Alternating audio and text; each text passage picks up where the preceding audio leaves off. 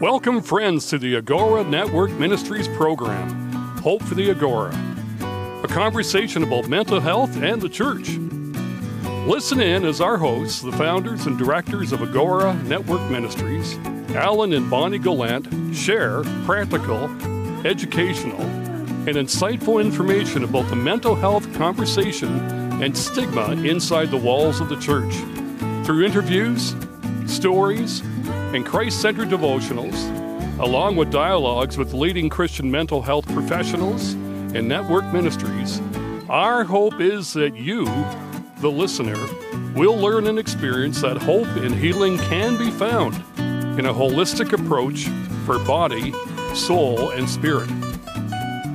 Our prayer is that you become more aware about the importance of your mental health and be willing to make the changes you need to become a healthier you, physically, emotionally, and spiritually. Again, welcome to this program. Now, the founders and directors of Agora Network Ministries, Alan and Bonnie. Hi, my name is Alan. And I'm Bonnie. And we're so glad you're returning to listen to us one more time for Hope for the Agora, a conversation about mental health and the church. We have been listening over the last 2 weeks to Dr. Grant Mulling, who was a mental health physician for many years, and he was sharing about renewing the mind. And I hope and pray that you have learned some things. And again, if you're interested, you can get a hold of us, and we'll certainly direct you to Dr. Grant as well. So again, thank you for joining us. And today we want to talk about the church and mental health. Well, I know a lot of people have asked us, why did we start Agora? And as our story has been shared and is being shared, the reason Agora has come into existence is because when we have journeyed through this mental health illness ourselves through Alan's stroke and being the caregiver, we turned to the church. And unfortunately, the church wasn't able to give us or send us in the right direction of what we really needed. The church was wonderful in the spiritual connection that we needed to have and in that aspect, but actually understanding the brain and how it works and what we were really suffering, unfortunately, they just weren't versed in that. That's right. They are versed in the scriptures, which is good, and what the Bible says about, the mind and our spiritual growth. But many pastors and churches and leadership don't understand the clinical side. And that's what we want to really get across to the leadership of churches, because so many feel that mental health is just a spiritual issue, So the things that are said are like pray more, read your Bible more, trust God more. But if you have a clinical depression, meaning that your brain is not functioning well, there may be some chemical disorders in your brain, it's hard even to pray more. It's hard to even read your Bible. And so, we want to help pastors understand that a lot of mental health issues, illness, is physical. Absolutely. And I think, too, not to be so negative against pastors is just something that they don't understand. That's it's right. something that we didn't understand. So it was easier to sweep it under the rug instead of confronting it. And, when we're expert in one area, then we give the advice in that area. So it's easier to make the diagnosis as a spiritual problem than an actual physical problem. Yeah. I did that in my pastor role for years because I didn't think mental illness could even affect a Christian. And I didn't even try to understand what it was. Right, and to our shame, and I Yeah. really feel to many shame, we would just say, oh, they're just a little crazy, or, stay away from them, they don't have everything together. And how sad. I know we look back at ourselves and realize that, some people have been suffering for so long, and really, if anyone should be there to help them, it should be the church. It should be. And what we're hoping to see in the ministry as we move forward is that the church will understand they have a great opportunity to help and bring hope and healing to so many inside their walls and outside the walls. We see a lot of Christians. We have talked to many that have said to us, our church doesn't know how to help me. And so they go outside the church, which is good because there's great resources outside the church as well if the church doesn't have them. Right. And they're running, so to speak, away from the church. And I hope that the church would realize we want people to run towards us, not from us. Exactly. Just as if you had been listening to Dr. Grant Mullen, it's body, soul, and spirit. So we're connected in those three ways, and it's so important that all three are in tune. And so that's why we need the spiritual connection, and we also need the physical connection, or through the mental health providers and people that can certainly guide us in that way, and who are the experts when it comes to our body. And we know our body is full of chemicals. We were just talking the other day with our son-in-law and someone that he had known who was sick, and their pH levels in their body were so out of whack that they were near to death. And so that there just really made a conclusion, I guess, or just reiterated to us how our body is designed. And if those chemicals are off, that could almost cause death. Why can't the chemicals in our brain be the same way, where we can't function or focus. And we talk a lot about medications, and I think the reason why we do, because there's a stigma with medications as a believer.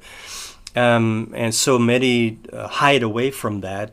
They don't tell people. Well, we don't have to tell people we're on medication, but we feel don't shame. Need to be ashamed of it. No, either. we feel shame, and we hide our feelings because we don't want to be seen as a weak Christian.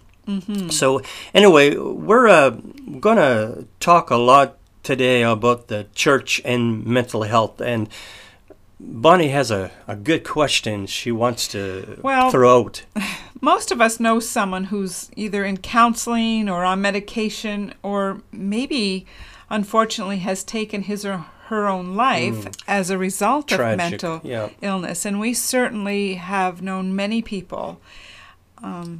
They say in Canada that 4,000 people every year die by suicide. Wow. 9 out of 10 of those that die by suicide have some connection to mental health. Wow. And those are just ones that are recorded. I'm sure there's others that have just not been recorded as suicide. That's I'm right. Sure. And with COVID-19, we're coming face to face with many that are feeling lost and uncertain and afraid. They're losing so much. So just kind of getting back to what I was talking about, there are many difficult issues for Christians to talk about. And mental health would certainly be near at the top of that list. So why is that? Why is it hard for Christians to talk about mental health? Well, I think we talked about it already, I think, because there's so much stigma, right? And I think also one of the things that comes out very clear as we travel and talk to leaders and others in the church, that there's not we're not educated. So people are afraid of talking about mental health or dealing with it because we don't know enough about it. I think that's two good reasons why Christians are afraid, or churches are afraid to deal with it, because the stigma, and also because of the they're not educated enough. Yeah, and I think a lot of the times, too, as Christians, partly is that we know that God heals, and that He not only restores our spiritual wounds, but we also believe that God physically heals. And in times in miraculous ways. So people of faith, we expect these miraculous ways, and we know freedom in Christ, and we experience forgiveness, and we acknowledge the supernatural healing. But however, there are times that healing doesn't take place. And for the person who wants help and their family, we seek answers, and others wonder why, what's going on. So it makes us awkward and limited to the conversations. So a lot of the times as leaders, we often end up avoiding mental illness and concerns altogether, or we fly by the seat of our spiritual pants, as to say, in response to when help is needed. Right. And, I think, though, we have to be fair. I think in this day that we're living in, the churches are becoming better aware. Absolutely. And pastors, if you talk to pastors, they will say to you, yeah, they have counseled people with mental illness. But I think one stat said 3 out of 4 people that pastors counsel have some sort of mental health disorder. But the sad thing is we don't have many tools in our toolkit as a church and as a pastor, so we tell them to go outside the church to get help, again, which is good, but I really think the church should be ready and prepared to help people inside the church. And that's what Agora is all about. Absolutely. To resource the leadership and the church to the many great mental health networks and ministries that are out there. So thankfully, many Christians and clergy members are now taking mental illness more seriously. Numerous ministries and church leaders are working to equip the pastors and congregations to handle emotional and I can never say this word, physiological stresses. Don't ask me to say it. I know what it means, but when it comes to having to say it. I can't say my own name sometimes. One way we can prepare it is to better understand these realities that, surely they do exist in our churches all across the country. And like Alan said, that is why Agora has been developed. I mean, when we have journeyed this ourselves, never in a million years did we think we would walk this road. Right. But God has allowed us to, and has given us a passion to help others who we know journey this. That's right. Because as we said earlier, there is a shame and a stigma that comes with mental health.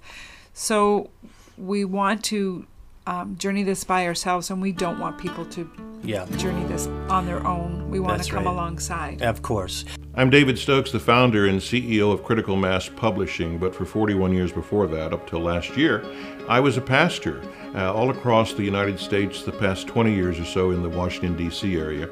And it's in that context that I first met Alan and Bonnie. And I am so excited to be partnering with them on this project, The Beautiful Strokes of God. You're familiar with their story, but it's also an important message that needs to be heard. We're all jars of clay, that's what the Apostle Paul told the Corinthians, and we have the treasure, or the gospel message, the shining light of Christ in that jar of clay, that earthen vessel. And sometimes our jars are flawed and broken. I think one of the things that this book is going to do is highlight not only the great need in the church for dealing with the issues of mental health, but also the fact that we haven't dealt with it very well. From anxiety to depression, even suicidal thoughts, family dynamics. It's a message that needs to be heard, and God is pouring this message through Alan and what he has gone through, and Bonnie, his life partner, which she's gone through, their entire family. I encourage you not only to read this book when it comes out, but be part of the formative process of this book as we put the thing together and as it's rolled out and marketed very soon. So please, please consider prayerfully supporting Alan and Bonnie and this important work as you can and as the Lord leads. I don't know if any of you have heard of Amy Simpson. Well, she's an author and a senior editor of Leadership Journal. And she has written extensively on the subject of mental health. And her mother actually suffers from schizophrenia. And says family members need the church to help break the silence. She maintains those living with mental illness, whether it's their own or someone else's, needs to speak and be heard in the church and elsewhere. They need the church to break its own silence as well. This silence compounds the suffering of the mental ill and the family members. So many have allowed stigma and fear to prevent acknowledgement that mental health exists within the walls of the churches, says Simpson.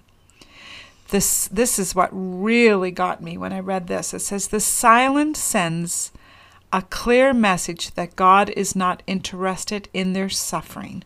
I'll say that one more time.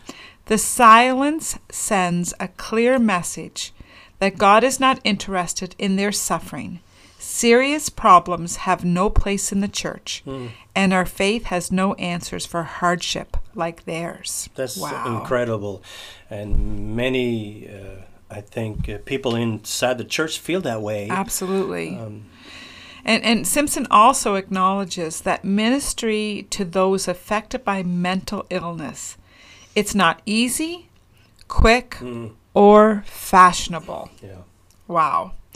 It may not even be rewarding, but it is right and fitting for people called to love as Jesus loves, to serve as the pleasing aroma of Christ in this world and to represent His healing grace. Those are powerful words. She says it so well, and her book, Troubled Minds, is an incredible book to help us understand the mental health issue inside the church and the stigma attached to it, and how we as a church need to break our silence. Sure. We as a ministry are really motivated to help churches and people break the silence.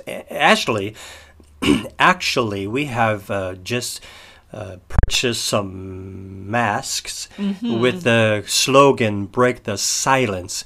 I hope people will get some, and just a way to start a conversation. Absolutely. I mean, we got to wear them anyway, so That's right. Let's start a conversation of breaking the silence. But yeah, reading that really spoke to my heart when where she says it's not quick, easy, or fashionable, or not rewarding. And It's I think kind of ugly. Yeah, it is ugly. We certainly have experienced that. And, a lot of the times as Christians, we like to take the easy road, or we want to see the accolades or be involved with the inner circle, the group. Right. For the people who are on the fringe, who suffer with mental health, a lot of times we don't have them part of the inner circle, or sometimes they are part, or people that are part of the inner circle are suffering with mental illness and are afraid to share because of the stigma and what might happen. Maybe they're afraid that they might be put to the fringe. Yeah, maybe they'll lose friendships or even some ministry leadership in the church, and asked to step down. Right. But what Amy says is so right. But I think there's a gap in the leadership and the congregation. I think the leadership would say that maybe they have different tools. Right. But when you talk to the congregant, the people in the pew, many of them don't know that there is help in the church available for them. Right. So that's what we mean by breaking the silence. We have to start telling our people that there are resources, and here they are, and this is what they are. And I think, even as we journey through our new normal with living with COVID, and none of us know how long that will be. It may be the new normal, and we know that certainly will have its impact on the world. So, as much as we have things set in place in churches and programs for a lot of other issues, we certainly want to make mental illness up there. I know we have grief sharing, we have programs, divorce care, recovery, and all of these actually can work hand in hand with mental illness. Of course. And so this is something that we're seeing that it needs to be a part of our conversation within the walls of the church. I spoke of there's a gap of communication. And so I think leadership might be saying one thing and the congregation might be saying another thing. But we have something here, the views of those with mental illness. So I'll give you some stats here. So here are some ways that the majority of people with mental health say that how the church can help them. 74% help families find local resources for support and dealing with the illness. I want to talk about that for a few minutes, because even though we talk about ministry resources and networks for the church, there are some great resources outside of the church and ministry that people, and I think the church leadership needs to know that it's there. That it's there, and they need to do their research and investigate. Because you just don't want to send your people to somebody you don't know or some organization that you're not educated on. 63% talk about it openly, so the topic is not so taboo. So that's really good to hear. Well, people want to hear about it, right? Absolutely. I think the scriptures are full of characters, people that have gone through. David is one. You read the Psalms. Oh, his lamenting. And he says, "Why, my soul, are you so downcast within me?" Right? Absolutely. 58%, well, actually, I'm going to go with this one. 61% improve people's understanding of what mental health is and what to expect. So, again, people don't know, and even the leadership don't know, or they're not aware fully of what mental health illness is. 58% provide training for the church to understand mental illness. And that's something that the church has to do better, train individuals to understand. And we, as a ministry, we have many on our team that can train, and I'm so grateful for them. Oh, we have an awesome team, and just to see their passion for the church and for the people within the church. 57% say that they would like to see increase of awareness of how prevalent mental illness is today. So for many suffering from mental illness, they simply want to be treated as people and not as outcasts. Overall, get this, 70% of people within the church with mental illness wanted fellow church members to merely get to know them as a friend. Yeah. Wow. Can I just say something here? Because often we look at people as projects. Yeah. I want to help you, so you're just a project. Or fix you. And so people with mental health aren't projects, but they need people that are sensitive to them and want to come alongside of them and support them and help them in any way they can. Like we said earlier, they need to be that aroma of Christ, that pleasing aroma of Christ. And we had that in our experience. For sure. We had many people come aside of us and just love us as Jesus would, and cry with us, laugh with us, agonize with us.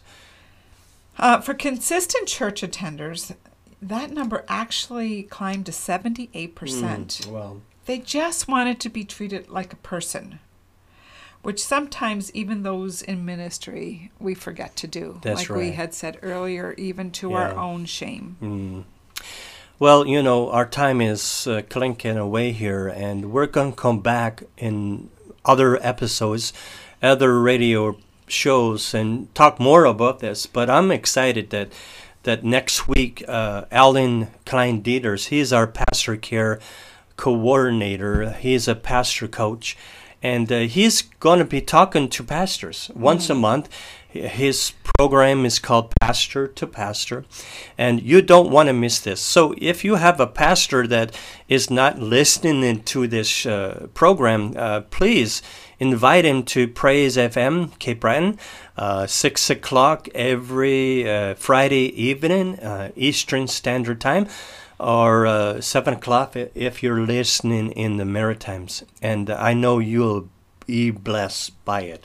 Absolutely. Thank you so much for taking the time to tune in with us today. And we do look forward to being able to share more of our passion with you, more of Agora Network Ministries. And please take the time to go on and check out Agora.